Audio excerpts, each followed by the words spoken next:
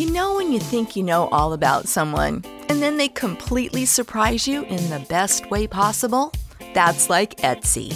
You've probably thought of Etsy as a place for beautifully made items from independent sellers. Etsy is also where you can find an inspiring style selection and home decor for every room. We're not just talking niche stuff here. Etsy has everything from statement pieces like rugs and sofas to daily staples like outerwear and accessories. You can outfit your home and upgrade your wardrobe all in one place. Etsy has it for you, for all budgets, for any occasion. New to Etsy? Use code NEW for 10% off your first purchase. That's code NEW.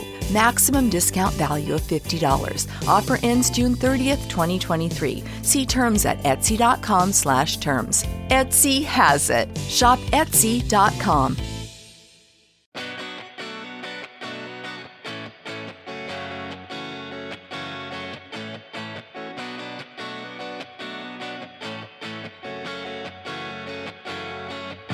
Hello, and welcome to the Celtics Lab podcast, a show where we like to get granular about all things Boston Celtics. And given that the C's have added a Marcus Smart contract extension and an Evan Fournier traded player exception to the books, there's plenty to discuss. I'm Cameron Tepesbai, your host, joined by Dr. Justin Quinn. To help us break down all the new Celtics news, we brought on a friend of the pod and a capologist extraordinaire, Hoops Hype's own Yossi Gosselin. Yossi, how are you? Doing well, and how are you guys? Doing okay. Really warm, but I'll take that. Yeah, we'll take that. I mean, a Marcus Smart contract extension. We'll talk about the nooks and crannies of the deal, but as a fan, I'm doing great. And to that end, in the lab portion of the programming, we will indeed take a look at all of the current roster and cap issues or opportunities facing the Celtics and what it might mean moving forward. But first, we're just going to go around the horn and discuss some of the recent events. And perhaps the most interesting thing anyways is that the bits and pieces of the NBA schedule was announced. The Celtics will open against the New York Knicks on the road, and they will play at Milwaukee on Christmas. Dr. Quinn, what are your thoughts? Well, kind of predictable in terms of trying to get the revenge game action going on. If you are going to get the Celtics involved, there were a number of notable snubs. I think the Miami Heat were pretty pissed off about not making the opening night game schedule.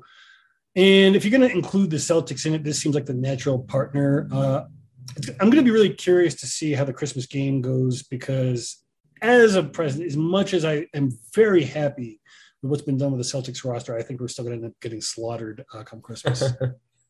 Yossi, what about you? I don't know who you root for in the NBA, but what about the opening day schedule or the Christmas schedule jumps out? I root for no one. I used to be a Laker fan back in the day, but I've lost all attachment there. But I was a little surprised the Celtics would be on the Christmas schedule, to be honest. I was surprised them and Utah. Utah just because I don't think anybody's going to watch that game. I think it's like the last game too. I think everyone's going to check out by then. We'll see, because I think Boston just naturally should do better than what happened last year. Mm-hmm. And they might. There's a good chance they do even better than, like, I think a lot of people expect them to be like 4-6. I wouldn't be shocked if they're better than that. So good chance that this game ends up being really good. But other than that, I guess no real big snubs other than like the Clippers. I thought they should have been on the Christmas Day schedule, at least over Utah. Yeah, that's interesting to me. I wonder what sort of decisions go into that, because I don't always seem to understand them. But we don't have to worry about the Celtics getting waxed on Christmas for a while. But we can worry about a different Celtics team getting waxed just the other night. Boston, after their very fun, very wonderful Las Vegas Summer League run, just got their barn doors blown off by Sacramento to the tune of 167 in the final game of Vegas Summer League. So after all of that fun, all the Peyton Pritchard, all of the Aaron Nesmith, it all came crashing down. Dr. Quinn, you've been following this stuff. What did you think about that game, and what did you think about the Summer Celtics overall?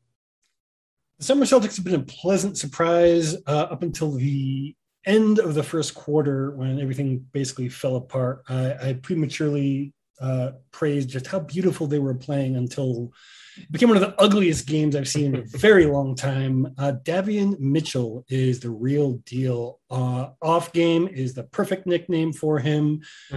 I don't think that this is any kind of an indictment of Peyton Pritchard. Maybe scoring 92 points while you were trying to win a Summer League championship elsewhere was not the best plan, as great of a headline as it was. But I was very, very happy with what I saw from Peyton Pritchard. Aaron Neesmith in particular. I think they're both going to be able to contribute. I would have liked to see more of Jan Madar, obviously, and also Romeo Langford, who, had some kind of an injury. I think it was a wrist injury, though. If I understand correctly, it wasn't the same wrist or something to worry about. Yossi, did you follow Summer League at all? Admittedly, no. I didn't. I was at Summer League. I went. Oh, fantastic! I went from the 7th to the 11th. Didn't watch too many games, but I did catch a small glimpse of Celtics Cavs. So got to see a little bit of Pritchard Madar action. Mostly saw a lot of Orlando Magic. So I'm really in on Jalen Suggs now. I saw him do that crazy tip dunk. Oh, fantastic. But I was aware of what happened last night. And that the Kings just completely. Weren't the Celtics up by like 20-10 in the beginning? They jumped into like a 10-point lead pretty early. Yeah, they were playing so beautifully, and then they got totally locked down. It was brutal. Didn't they have like 36 turnovers or something crazy? And I think they out rebounded you guys by like 20 something. Is that right? I don't remember what the rebounding advantage was, but it was a pretty big. It was ugly. It was an ugly game. Yossi, can I put you on the spot? What is something about Summer League that you think the average NBA fan doesn't realize? Or like what was something surprising about going to Summer League?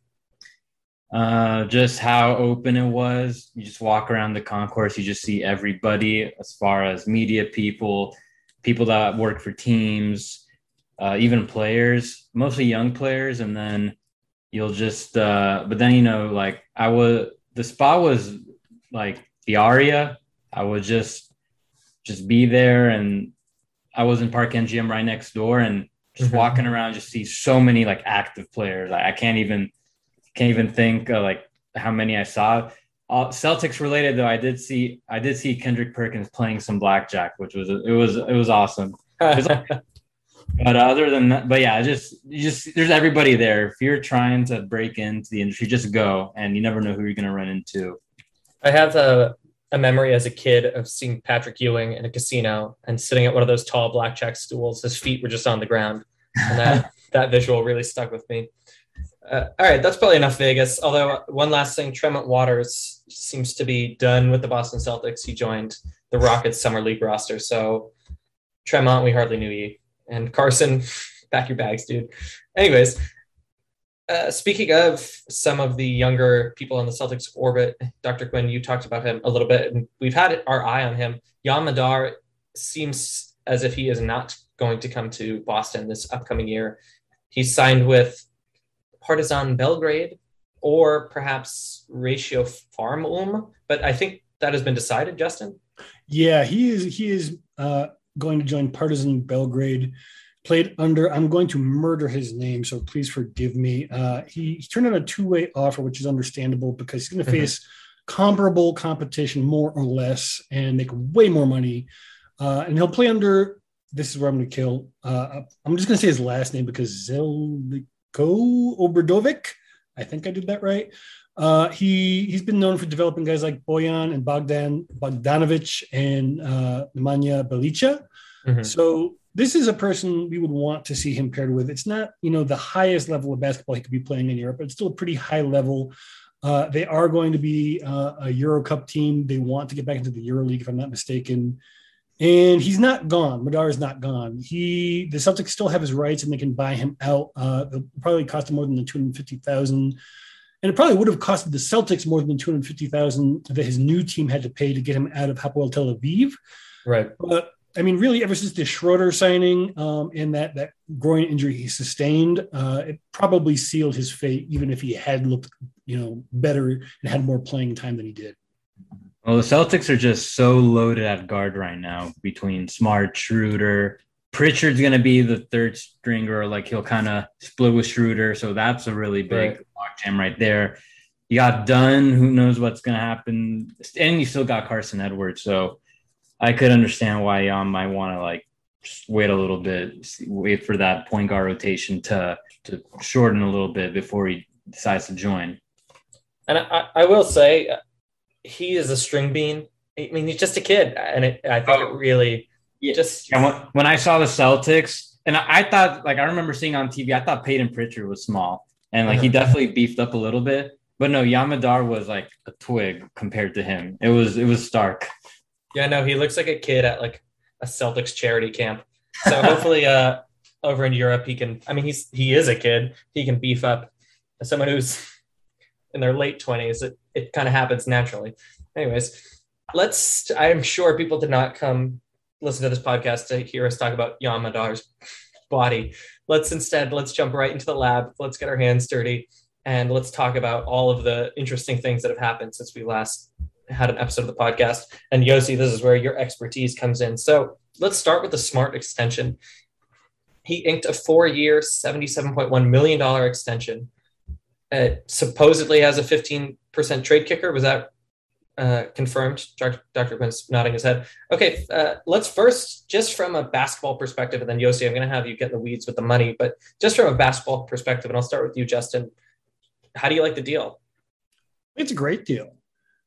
Optimally, we want Smart on the team long-term. If it isn't possible to develop talent within or add a third star without moving a major salary, it's a very movable deal. If he turns out to disappoint or have some kind of a injury or, backslide in his offense or whatever, it's still a pretty movable deal. It's not the kind of, it's not an unmovable deal. In terms of what it means for his role with the team, he's finally getting a chance to start. That's something that he has never really had a chance to do. You can make a very good case that that's what Boston should have done after Kyrie Irving left. Now we're going to see what he can do. Yossi, let me ask you, just from a basketball perspective, X's and O's, what do you think? But then also, this kind of closes the door on the max cap space dream. Why do you think the Celtics went this route? As far as a basketball fit, we'll see. And it'll be interesting because if the Celtics start rolling and Marcus Smart is killing it as a playmaker and just continuing, it had a little bit of a down year, but maybe picks off from where he was the year before. Mm-hmm. And it'll just be funny how like the Celtics really had their point guard all along, but they went with many other options instead. So hopefully that works out. As far as the money, I feel like he's very properly paid. Very hard to find precise value. It's always someone, either the teams got the advantage in the deal or the players overpaid. Feel like he's pretty properly paid. And I think there's definitely, I do have some Marcus Smart fans that think he should have went to free agency, deserves even more money. And I get that. I'll say this, like, I'm keeping track of the cap space projections for 2022. It's going to be, if you thought 2021 was boring, next offseason is going to be very slow. Like all the same teams are going to have cap space. There's only like 5 of them. Boston's now no longer going to be one of them. So if the market's going to be that low, if you're a player, just lock up your money if you're happy with what you can get now. And I think he ultimately made a great decision. Most likely, if he did hit free agency, he'd probably still get around the same, but might as well just lock it down now. You never know. So I think he made a great decision. Now, as far as what they had, as far as cap space for 2022, they never really had that realistic of a path to get max cap space for like Bradley Beal or Zach LaVine. And the main reason is they have Al Horford. Mm-hmm. He's got a $14.5 million partial guarantee.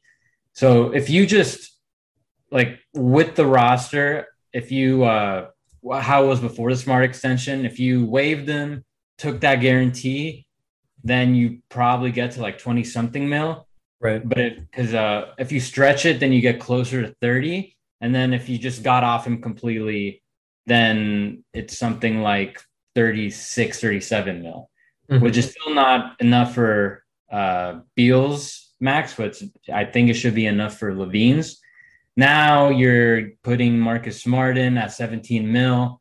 So now your path to cap space just got a lot harder. If you get off Horford completely, you're only able to get to like 19 mil based on what I'm looking at. So at that point, do you really need to have, what are you going to get with 20 mil? You might as well just keep Horford just by the way I'm looking at it. But on the bright side, they do have a lot of space below the tax, so they can still do a lot of stuff. I think their path to getting either a third really good guy or just another great starter would probably be through trade. Right. And see how their young players develop. They still have all their picks going forward. They've got a lot of expiring contracts in Richardson and Schroeder, Dunn.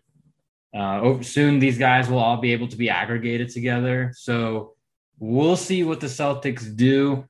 It'll definitely come through trade, though, at this point, if whatever next great player they get.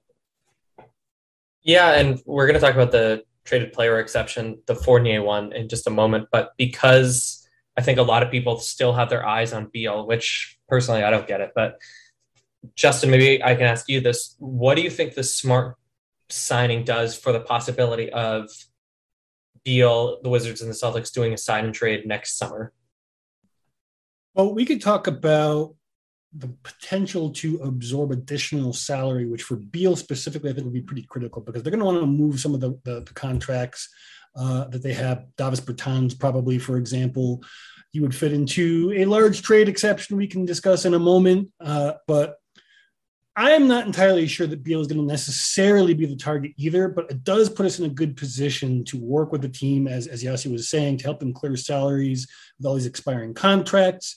It could happen as soon as the deadline. I don't expect it to. I think that they're going to be keeping their eyes on something that is going to be perhaps less onerous to make a deal for, if they even make a deal.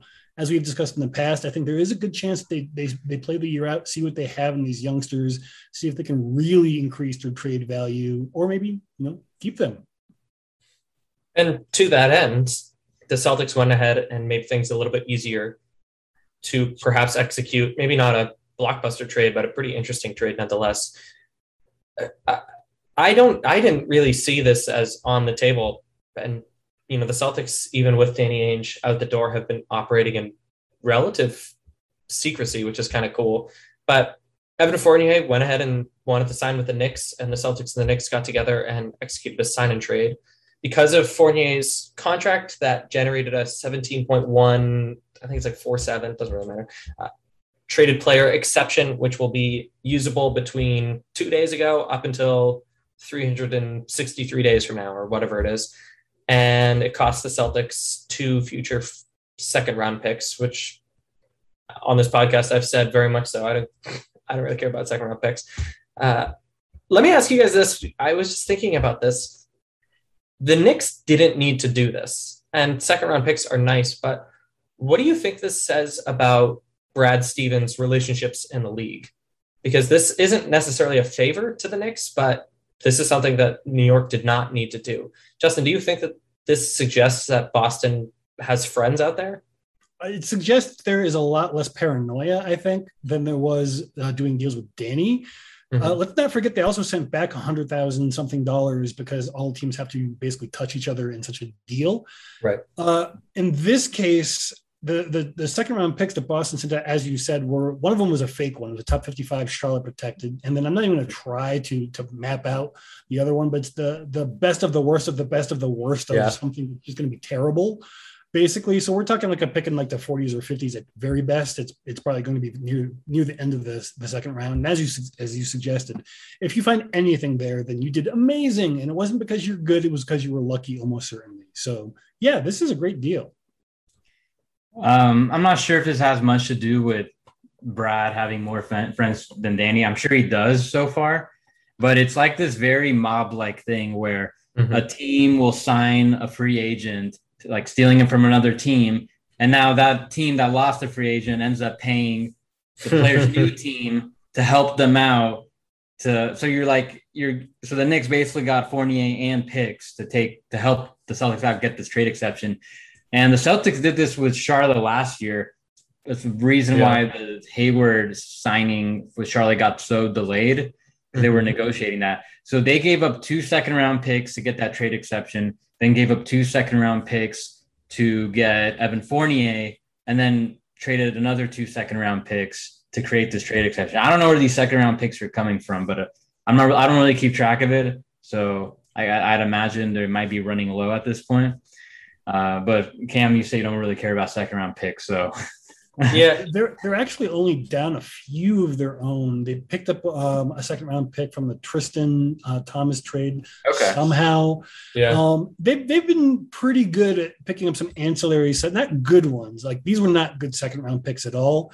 I think at least in the Evan Fournier trade, there might have been at least one good second round pick in there. Yeah, that's right. I think one of them was like a fake second round pick, which I guess still ammo in some way, but it's interesting how they keep rolling over these second round these trade exceptions. So now Boston, like I was saying, their next big acquisition will probably come in a trade. So they've got that exception, 17 mil. They have the Tristan Thompson, just under 10 mil.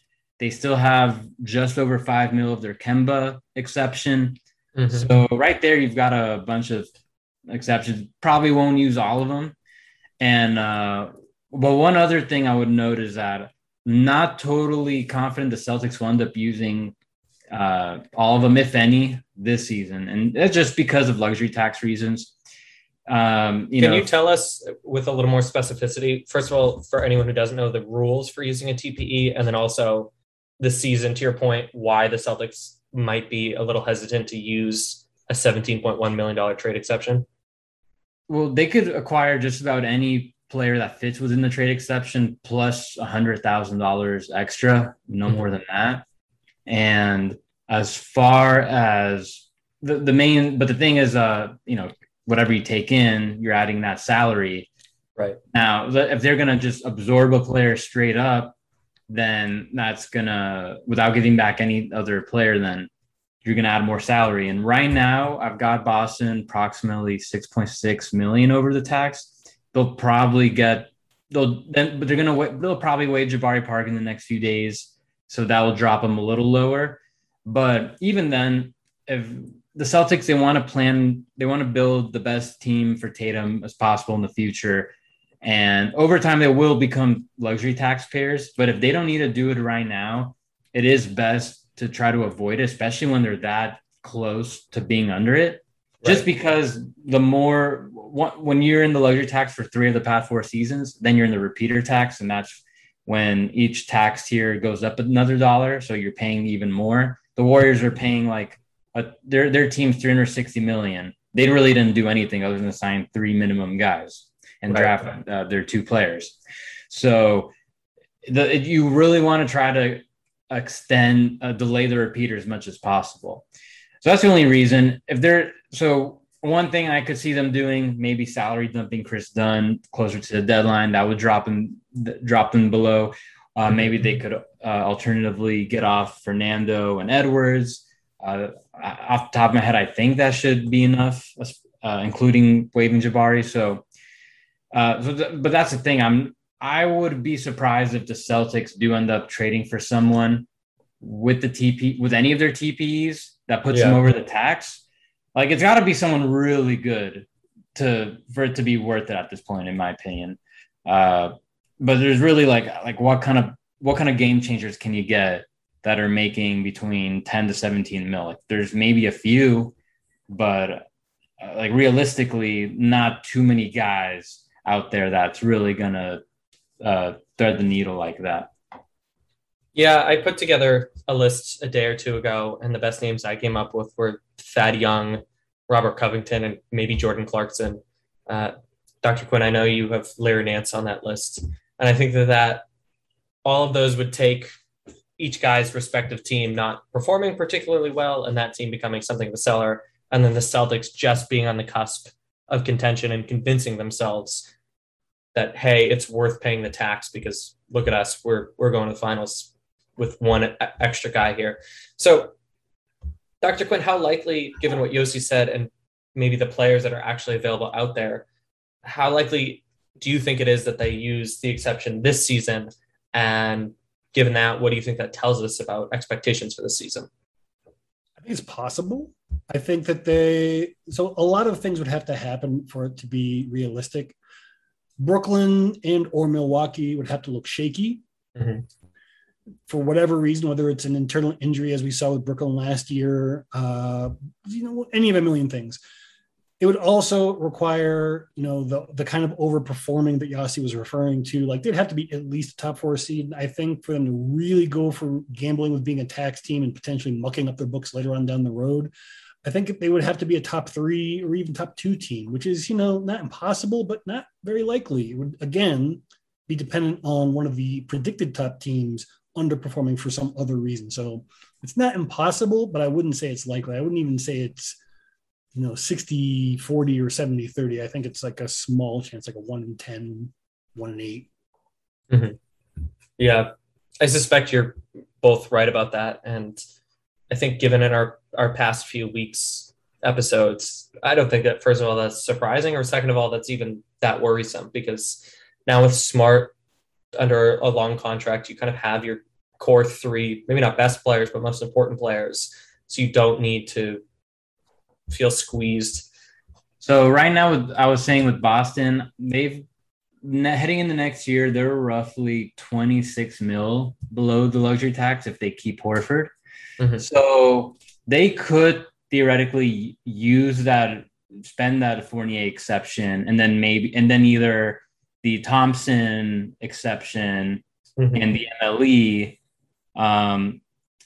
They'll probably still end up over the tax when filling up the roster, but if they can, during the next offseason, there's going to be more players available. So you'll open up a lot more options. Now, they might have a bit of a time crunch to use these exceptions, because the Thompson one will expire on the first day of the moratorium ending. And then the Fournier one expires like July 17th, 18th. So, I mean, it's not, considering free agency goes by so quickly, they wouldn't I don't think they'll have too much of a problem using these exceptions, but considering it's better than just having the MLE to get like one guy, they can get 2, even 3 guys next offseason. Is there any reason to believe that maybe they'll swing a big trade, but there's anyone in free agency that they would add at this point, or no, it seems like they're basically done making moves? I mean, you mean this free agency right now? Yeah, this summer. Probably. They are at a full roster already. Right. Maybe they could do some kind of consolidation trade. They just can't do it yet. They got to wait a little longer for Richardson and Dunn to be able to be aggregatable. Right. But I would say that definitely maybe closer to the trade deadline, I could see them doing something. I will say this. So Marcus Smart, he signed his extension. So he usually you can't be traded for 6 months, but he will become trade eligible starting in like January. So I'm not saying that the Celtics should go ahead and do that. I'm not saying, they've got him on this extension now, so they could trade him later. No, I'm just saying that, let's say, I don't know, Beal does become available. You might have to send out Marcus Smart. He definitely has got the salary and some value to make it a little more worthwhile for Washington. He is still technically trade eligible this year. Yeah, and that trade kicker maybe makes him feel good, but we've seen people with trade kickers get traded before.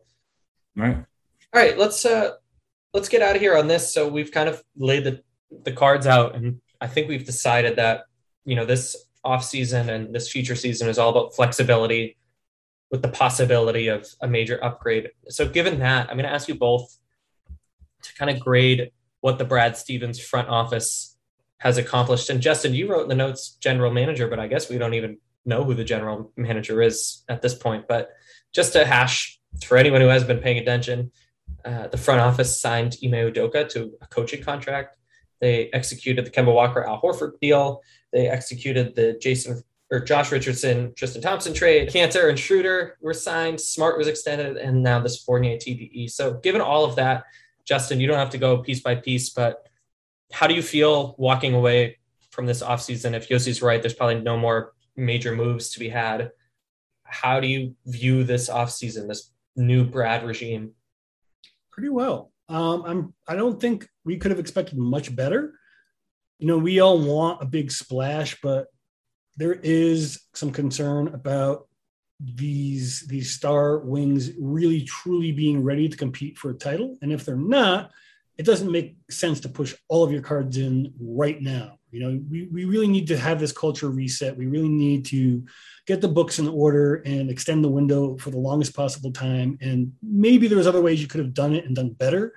But as far as I could see with my ability to assess this effectively, this was a very good job, somewhere between A- and a B+. Mm-hmm. There might be hypothetical deals out there that I am, and people on my level of understanding of the cap don't really have readily available to our minds. There could be some cap wizardry out there that could have done something truly amazing and mind-blowing, but this was pretty close to that as far as what I expected to see, which was a pretty dismal, if necessary, offseason. And this has not really been that. Yeah, Yossi, give us your unbiased point of view, because maybe Justin is just too much of a homer to see that this is a horrible offseason and the Celtics are doomed.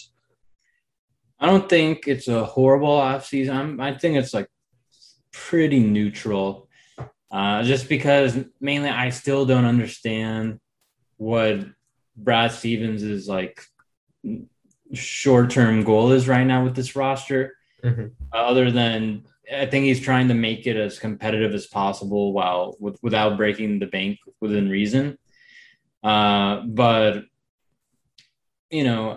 I just wish I could understand like what he's aiming for, because it seems like they wanted to have max cap space and then they go ahead and extend Marcus Smart.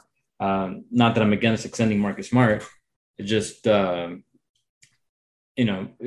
path leads you to getting like the third guy or so. And then now, they have a little less flexibility, but they're gonna have to get much more creative now. So we'll see if he could, what he does, the kind of players he's targeting. Mm-hmm. I did tell you guys that I thought the Celtics could get a second round pick for Tristan Thompson, and they did. Yeah. I like that. Not a fan of the Cantor signing. I don't know if you guys already discussed this on previous episodes.